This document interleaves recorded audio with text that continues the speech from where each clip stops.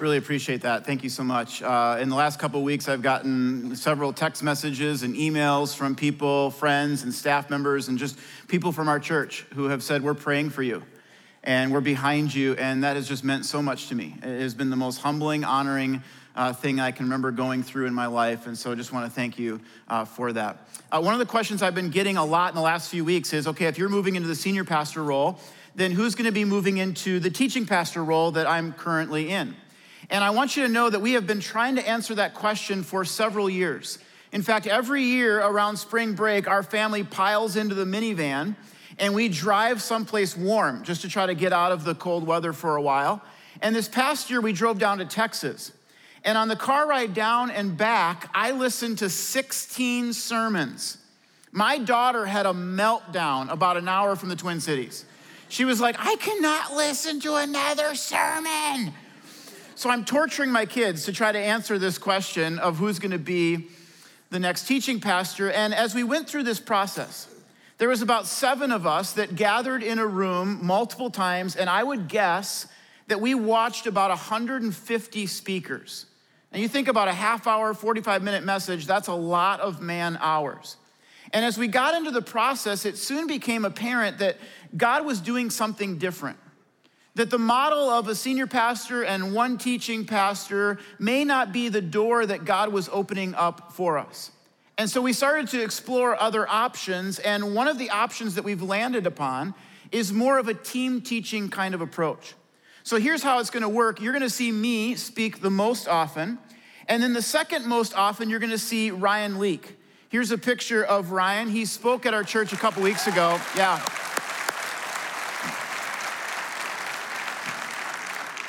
Ryan is in a very unique situation. He lives down in Dallas, but he is from this area for college, and so he's agreed to come up and speak about 10 or 12 times next year. And he loves our church, knows our church, and is extremely excited to be a part of what God is doing here. I think he's one of the most gifted communicators in the country. I really believe that. And when he spoke at our church a couple of weeks ago, I had so many people emailing me, posting on social media. They're like, hire that guy. And I'm like, we're trying, okay? We're working on it. So we feel very fortunate to have Ryan a part of this next year. And then as we did this search, we started to realize that we have people on staff that were better than anything we were seeing around the country. And so John Alexander has been speaking at our church for several years and doing a handful of messages every year, and he will continue to do that. One of the things that I love about John is his character. I was just talking to him a couple weeks ago, and he said, I'm coming back from this prayer retreat in Colorado. I was like, I should probably do something like that. I said, did you know someone there? He said, no, I just want to do this for my own growth. And that just comes out in his messages as he speaks. And then on Labor Day, we invited our high school teaching pastor, Brandon Gilliam, to speak. And Brandon is just so comfortable as a communicator. He's easy to listen to, he's humorous, he loves God's word, and so we've invited him to be a part of it a handful of times this next year as well. So to kind of summarize, you'll see me the most, you'll see Ryan the second most, and then you'll see John and Brandon for a handful of times as well. And that's for this next year, as Bob will be here until March, and then we'll kind of move into this new season. But I couldn't be more excited to see where God is leading and how God's providing for our church. All right, today we are in the second week of a series called Make a Difference. When I talk to people and I ask them, what do you want from your life? Almost every single person says the same thing to me. They say, I just want to make a difference. You want to make a difference. I want to make a difference. The question is, how do we do that? Many people think in order to do that, they got to do something big. So they got to quit their job. They've got to start a nonprofit, something like that. But what if the way to make a real difference in this world isn't just by doing something big, but it's by doing something small on a repeated basis? So last week, Bob, our senior pastor, said that if you would save a portion of your paycheck, over time, that would make a big financial difference in your life. Today, I want to make the case that if you would give a portion of your paycheck, that would make a big difference in someone else's life. About a month ago, I was sitting at a stoplight, and all of a sudden, wham, I got rear-ended. And this was not like a tap. This was a snap your neck back, what in the world just happened kind of rear-ending. So I got out of the car, and the person who had hit me was a 16-year-old girl. And I felt so bad for her because you could tell she was really shook up. She was kind of shaking, and she took a look at my bumper, which was completely cracked all the way through, and she said, "It's not so bad. It's no big deal. Let's just go. We're be fine. We're fine." I said, "Well, actually, that's going to cost me quite a bit of money to replace that bumper. I'm sorry, we got to go over to this gas station, exchange information." She goes, "Oh, my dad's going to kill me." And I looked over at her car, which was a Lexus, and it was smashed up more than my car was. And in my head, I'm thinking, I'd be pretty ticked if I were him. But I didn't say that to her. I said, no, your dad's gonna be fine. She said, "This is the second accident I've gotten in 10 months. I said, "Yeah, you're toast."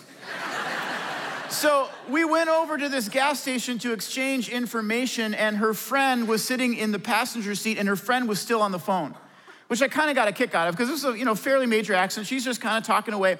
And so all of a sudden the driver goes, "Get off the phone, I got to call my dad." So she's like, "Okay, bye, gotta go," and she hangs up and she looks over at me. And it's like she notices me for the first time. And so she goes, "Eagle Brook." She's like, "You're Jason, I love you." I was talking to my wife afterwards and telling her about this, and she said, "I hope you were nice prior to this." I said, "Thankfully, I had been very nice." But I turned to the driver and I said, "You could have hit thousands of different people tonight, but you happened to hit one of the pastors at Eagle Brook Church." I said, "God is gonna use this in your life." And I was kind of kidding, kind of not. But she looked at me dead serious and she goes, "I'm gonna start coming to church." And her friend just jumped in. Her friend's like, 4 o'clock at Anoka. I'm there every week. You can come with me. And I just love that. She was using this as an evangelistic opportunity, to reach her friend for Christ. And so I turned to the driver before I left and I just said, "Hey, can I pray for you?" And she kind of nodded, and so I put my hand out towards her shoulder, and she said, "Can I have a hug?" So I gave her a hug, and I prayed for her, and here's what I prayed. And this is gonna sound a little bit churchy, but this is really what I prayed. I said, "Lord, it's just a car. It's just a car. It may feel really important to us right now, but in the grand scheme of eternity, it really doesn't matter that much. Would you help remind us of that right now?" And that's what I want to say to you today is it's just a car. It's just a house, it's just a shirt, it's just a phone. Nothing wrong with any of those things. I own all 4 of those myself, but they're not eternal. They may matter a lot to us right now, but they may not matter so much in the future. But see, that's the problem. Every day we spend money on things that ultimately are not going to last. Every day we worry, we get stressed about things that are not going to last. How many of us have a debt or a loan or a payment, and it keeps you up at night? Jesus says there is a better way. In fact, look at what Jesus says about this in Matthew 6. He says, "Don't store up treasures here on earth, where they can be eaten by moths and get rusty and where thieves break in and steal. Instead," he says, "store up treasures in heaven, where they will never become moth-eaten or rusty, and where they will be safe from thieves. Wherever your treasure is," he says, "there your heart and thoughts will be also." So Jesus says, don't store up your treasures here on earth, but store them up in heaven. Now, I think we all know what it means to store something up. It means to set it aside, put it away so that you can access it later. But what does it mean to store up treasures in heaven? Because there's no bank of heaven that I'm aware of. I don't even know if there's money in heaven. So what does Jesus mean when he says you should store up your treasures in heaven?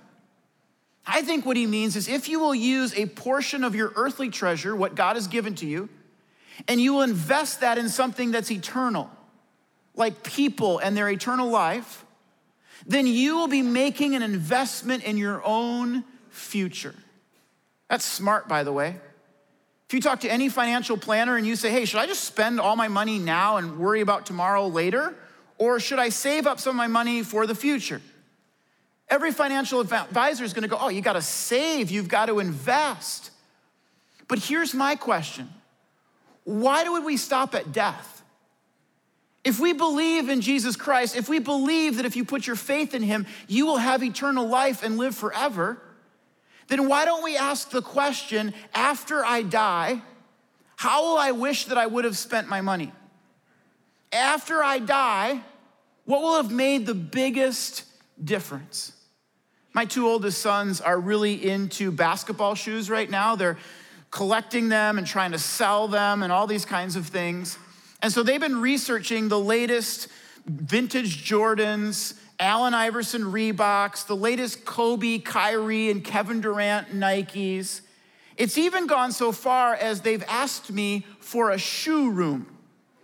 They want a whole room in our house to display their shoes. Apparently there's gonna be shelving and lights shining on these shoes.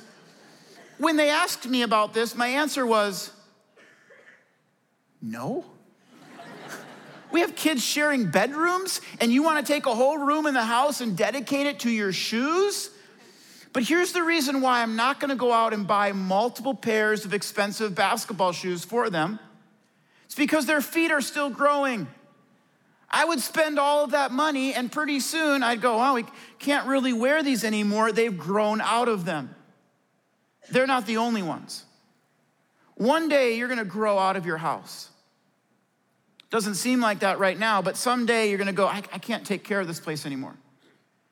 And we're gonna have to move into a one-level townhouse or an assisted living facility. You're gonna grow out of your house. You're gonna grow out of your car. It's gonna rust out. It's gonna get too many miles on it and break down. You're gonna grow out of it. You're gonna grow out of your technology. It's gonna become outdated. With that in mind, does it make a whole lot of sense to take all of your earthly money and to spend it on things that ultimately are not going to last? You're gonna grow out of those before you know it. In fact, look at what Jesus says just a few verses later. He says, and why worry about your clothes? Don't worry about having enough food or drink or clothing. Why be like the pagans who chase after these things? He says, your heavenly Father already knows your needs, and he will give you all you need from day to day if you live for him and make the kingdom of God your primary concern. Now, if you've been around church or if you've read the Bible, you've probably heard the verse, don't store up treasures here on earth, but store them up in heaven. You've also probably heard the verse, don't worry about tomorrow. You don't have to worry about your food or your clothing and that kind of thing. But did you know that they're in the same chapter of the Bible? That Jesus spoke those two things in the same message, the same sermon that he was giving to people. In other words, Jesus is making a startling connection here. What he's saying is, if you will invest, if you will give to something that's eternal, then you will actually have less and worry and stress about things that are not eternal. But if you spend all your money on things that aren't going to last, that they're treasures here on earth alone, you will have more worry and stress about those things in your life. Let me try to illustrate this for you. Several years ago, my wife bought a new couch for our family. It was a white couch. Previously, we had a couch that was kind of worn down. It was stained a little bit. We didn't care if the kids ate over by it. But all of a sudden, we got this white couch, and it changed our entire life. All of a sudden, it was, you can't eat over there. Wash your hands. Get your feet down. What are you doing? I had to put blankets over the whole couch. Couldn't even see the couch. Just had blankets on it just so I could have some peace in my life. Finally, it got so bad that my oldest son, who was just 8 years old at the time, finally just blurted out one day, he goes, this couch is ruining my life. And I felt the same way. Amazing how you start to spend more on the things of this earth, and all of a sudden you have more worry and stress about the things of this earth. That's why Jesus said, don't store up your treasures here. Store up your treasures in heaven where they cannot be destroyed in any way. And isn't that what all of us want? Don't all of us want to make an investment in our own future? Don't all of us want less worry and stress in our life? And wouldn't every person here say, I really do want to make a difference? I really do want to help another person in my life. Jesus says there's a way that you can do all three of those things, and it's by giving. It's by taking a portion of your paycheck, a portion of what God's given to you, and give it back to God's work in this world. Let me give you 3 reasons why I'm gonna urge all of us to take a portion of what God gives us and give it back to God's work in this world. Here's the first reason. It shows that God is first in your life. So Jesus says, don't store up your treasures here on earth, store them up in heaven. But then look at what he says next. He says, no one can serve 2 masters, for he will hate one and love the other, or he'll be devoted to one and despise the other. You cannot serve both God and money. You cannot be a fan of the Vikings and the Packers. You can't. If you ask my mother-in-law, who's your favorite football team? She'll say, the Vikings. If you say, who's your second favorite football team? She'll say, the Packers. I say, you don't understand, do you? You cannot cheer for both of those 2 teams.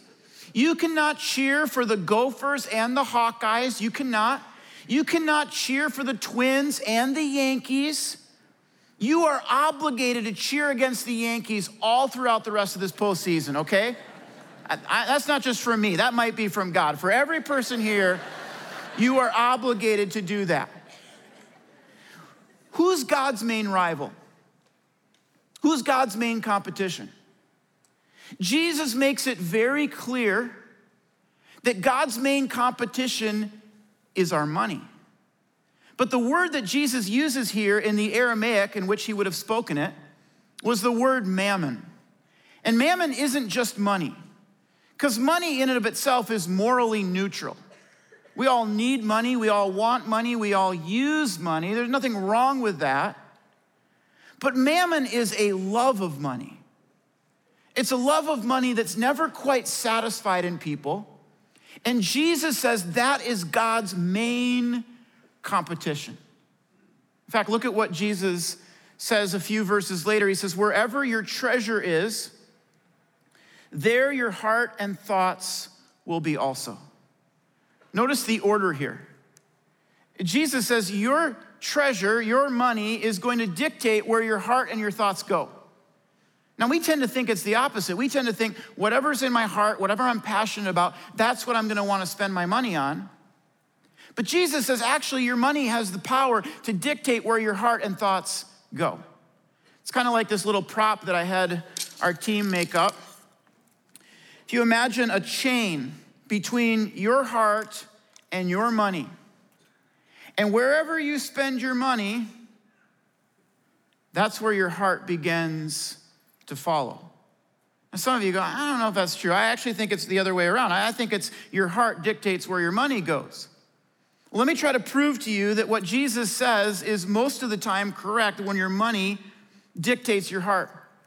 You ever bought a stock before? Invested in a company? Unless you were tracking that stock prior to buying it, you probably didn't check it all that often. But now all of a sudden you bought stock in that company, and now you're on your app every day seeing how that stock did. You drive by the company headquarters and you go, oh, I own stock in that company. All of a sudden, what happened? Your heart dictated where your thoughts, or your money dictated where your heart and thoughts went. You bought a new F-150, you drove off the lot, you love that truck. What happened? You got out on the freeway, you start noticing F-150s everywhere. You never saw them before, but now all of a sudden your money dictated where your thoughts and heart went. It's one of the reasons why teenagers don't like to watch HGTV. Now maybe you're a teenager and you're like, oh, I love to watch HGTV. That's a little abnormal, okay? But most teenagers do not like to watch HGTV. Why? Because they've never spent money on a house before. But all of a sudden, those teenagers will go off to college, they'll meet somebody, they'll get married, they'll get their first house, and they'll look at each other one weekend and they'll go, what should we do? And one of them will go, let's go to the Parade of Homes. And the other one will be like, that sounds fantastic. And they'll go to the Parade of Homes and they'll look at each other and go, what happened to us? 3 years ago, we never would have done this. Well, I'll tell you what happened. Your money dictated your heart and your thoughts. With that in mind, if you wanted to love God more, if you wanted God to have more of your heart, what should you do? Well, you should give to the things of God, because then your heart and your thoughts will begin to follow. Proverbs 3:9 says it this way. It says, honor the Lord with your wealth and with the first of your harvest. The harvest was whatever they were bringing in. For us today, it's our income, whatever we have that's coming in. He says, honor the Lord with the first of your harvest, and then your barns will be filled with plenty. You see, God's not up in heaven going, man, if you guys got anything left over at the end of the month after you've spent it all on yourself, if you just had a little bit for me, I sure would appreciate that. God doesn't need our money. He's not going, I'm up here in heaven building streets of gold and we're a little behind budget, okay? I need everybody to chip in something. God doesn't need our money. But here's what God wants. God wants your heart. And God understands that your heart is going to follow your treasure. So God says, I want you to demonstrate to me that I am first in your life by giving me the first part of what you earn. Now, some of you might be wondering, okay, well, how much of the first part should I give to God? And the Bible gives the starting point at 10%. That's not the end point. You can certainly do more than 10%, but the starting point is 10%. To which some of you go, you've got to be kidding me. I mean, that seems like a lot of money to me. If you were to sit down with your budget and take 10% right off the top and give that to God, some of you might go, well, I don't know if we could actually do that. But notice what the verse says again. And I want you to consider trusting this promise. He says, if you honor the Lord with your wealth and with the first of your harvest, what's going to happen? Then your barns are going to be filled with plenty. In other words, if you would honor God with the first of what you earn, you're always going to have more than enough. That somehow in your life, God is going to supernaturally provide you with what you need.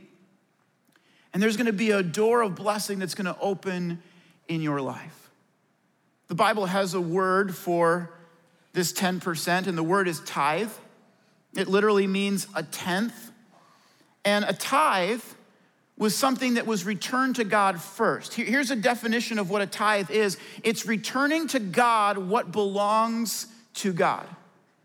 I've taught on a tithe before, and as I got to this message, I thought, I need to come up with something creative and innovative and new, some way that I could teach this to people that they would understand, and I had nothing. So I went to my friend Pax, and I said, Pax, I need you to teach people what the tithe is and what it's not in a way that they can understand, and he said, I am all over it. Take a look.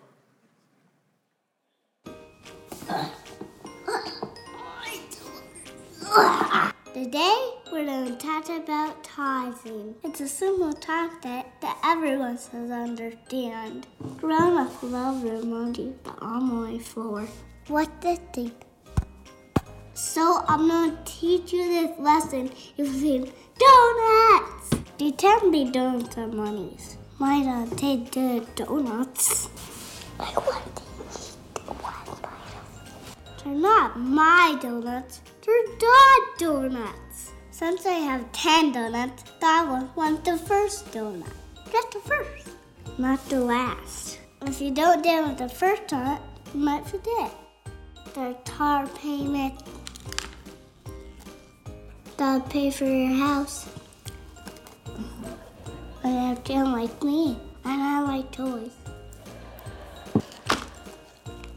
Before I take any bites, next time, I'm going to give Dad my first donut. Back to you, Jason.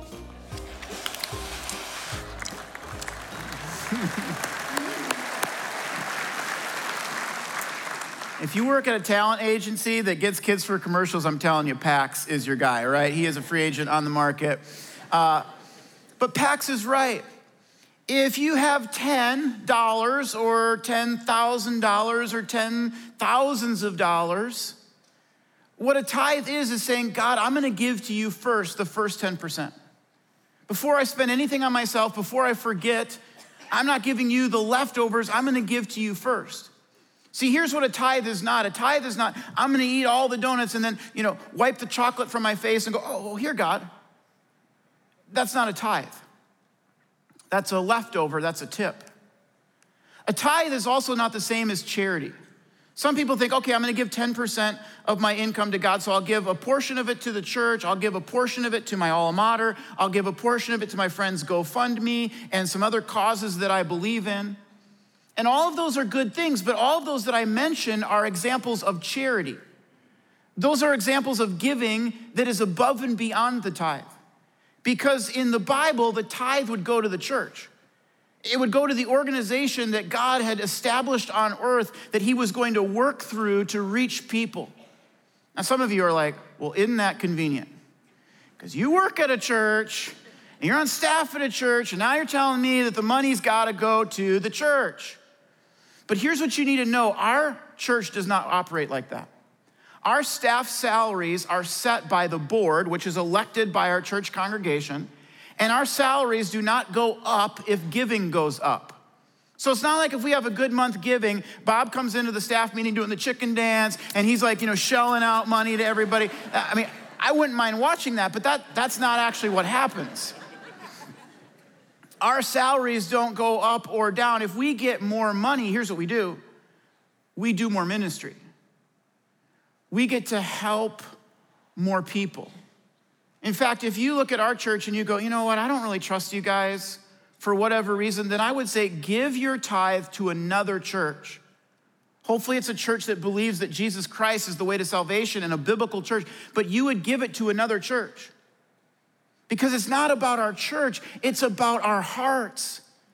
God says, I'm gonna give you life and breath. I'm gonna give you the ability to earn an income. And I want you to demonstrate to me that I'm first in your life. Not just first in this part of your life and that part of your life, but first in every area of your life. My wife and I have tithed for over 20 years. We have always taken 10% or more than 10% and given that back to our church, and we will always do that. Because we believe that God wants our first and our best. We believe that God rewards our first and our best. And we believe that God deserves our first and our best. Here's the second reason to give a portion of what you make back to the work of God. It's this: if you don't use your money for good, you're gonna lose it. In 1992, there was a group of college students from Concordia University up in Moorhead, and they traveled to Israel on a trip, and they were in the city of Caesarea, which is right next to Jerusalem. And they were on an archaeological dig when one of the students made a startling discovery. He found a box that had 99 gold coins in it. And they dated these gold coins back to the year 30 AD, when Jesus was walking on earth. Can you imagine being some guy who's got 99 gold coins in the year 30 AD, which was pretty much a fortune back then? And he puts it in a little box and he shoves it underneath his bed and he goes, tomorrow. I'm not getting last year's model. I'm getting this year's model. I'm not renting. I'm not leasing. I am pulling the trigger. I'm gonna get me a brand new donkey.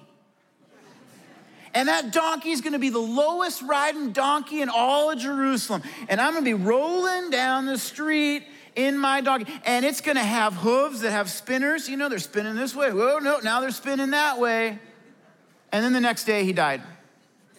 And his 99 gold coins have sat under his bed for thousands of years. Even if he had gone and bought the donkey would be long gone. It just illustrates what Jesus was trying to tell us when he said, don't store up treasures here on earth where they can be eaten by moths and get rusty and where thieves break in and steal. Store up your treasures in heaven where they will never become moth-eaten or rusty and where they will be safe from thieves. When John D. Rockefeller died, one of the wealthiest men who's ever lived, they asked his accountant, they said, how much money did Rockefeller leave behind? Without missing a beat, the accountant said, all of it. You don't get to take anything with you when you die. Doesn't mean it's wrong to spend money on the things of this earth, but it at least should remind us that the goal of life is not to end up with the most stuff. Because you can have a full garage, you can have a full basement, you can have a full storage unit and still have an empty heart. Look what Paul writes in 1 Timothy chapter 6. He said, for we brought nothing into this world, and we can take nothing out of it. When your kids were born, did they come out of the womb with a housewarming gift? They have a renter's check already filled out, just ready to give to you? No. Little leeches. They brought nothing to contribute to your family whatsoever, did they?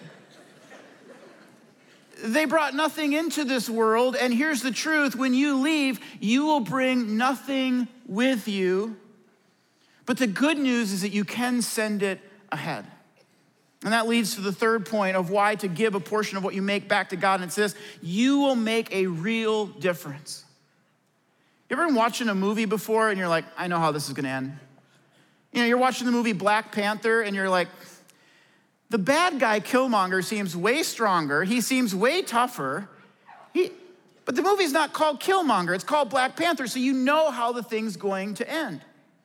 One author calls this play the movie forward. And I've taught on this many times, but I believe it applies so well to our finances. Jesus says, you know how the movie's going to end. You didn't bring anything with you into this world. You're not going to take anything with you when you go. But the good news is you can send it ahead. Jesus says you can store up treasures in heaven. Now, what are those treasures in heaven? Jesus doesn't really tell us. At another point in the Bible, Jesus mentions that he's preparing a home for us. One translation says a mansion. Maybe that's the treasure. Maybe the treasure is what Paul refers to in the New Testament when he talks about crowns. He says, I have a crown of righteousness. Maybe it's a recognition or a crown in heaven. Or maybe it's just the joy of knowing that you made a difference in somebody else's life. Can you imagine being in heaven one day and someone comes up to you and they say, we've never met before, but I grew up in a really rough home. My dad left our family when I wasn't even a year old. And my mom was a single parent trying to work 2 jobs. And when I was in middle school, I started to hang with the wrong crowd. I was experimenting with drugs and crime. And then one day, one of my friends invited me to this thing called Ground Zero. It was a junior high ministry at Eaglebrook Church, and I went. And I heard about Jesus Christ and a difference that a relationship with him can make. And how God can forgive me and make me a new creation. And that God is a father to the fatherless. And I gave my life to Christ, and it's never been the same. And I just thought you should know.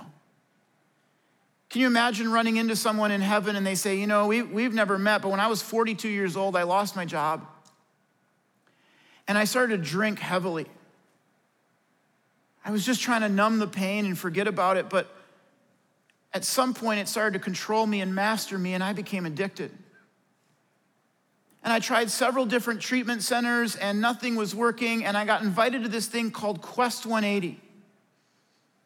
And it was an addiction recovery ministry at Eaglebrook Church, and the people there, they held me accountable and they loved me and they told me about Jesus. And it was one of the things that helped me get clean and sober. And I know you gave to that church, and I just thought you should know that without you, Quest 180 wouldn't have existed. And then you run into a woman who lived in a village in Nepal, and you run into an orphan from Nicaragua, and you run into a woman who was trying to escape an abusive relationship at the dwelling place in Minneapolis. And they say, you may not have even known this, but when you gave to your church, they were giving to our organizations, and I was the benefit of that. And I just want you to know that those things wouldn't have existed without your generosity. Thank you. I want to challenge each of us today to prayerfully consider giving the first part, the first 10% back to the work of God in this world. Somebody did that for you. You're sitting in a seat right now that was paid for by someone else, and it wasn't always a major donor. Sometimes it was a high school student, a college student, a single parent who said, I want the joy of knowing that I got to make a difference in someone else's life. I want to experience the blessing that comes when we put God first in every area of our life. And so we do this thing around here for the last couple of years called the 90-day challenge. And the 90-day challenge, here's how it works. If you say, you know what, I'm not currently tithing. I'm not currently giving 10% back to the work of God through my local church, but I want to start putting God first. And if you want to start to tithe, we'll say do it for 90 days, and at the end of those 90 days, if you go, big mistake, we will give you your money back.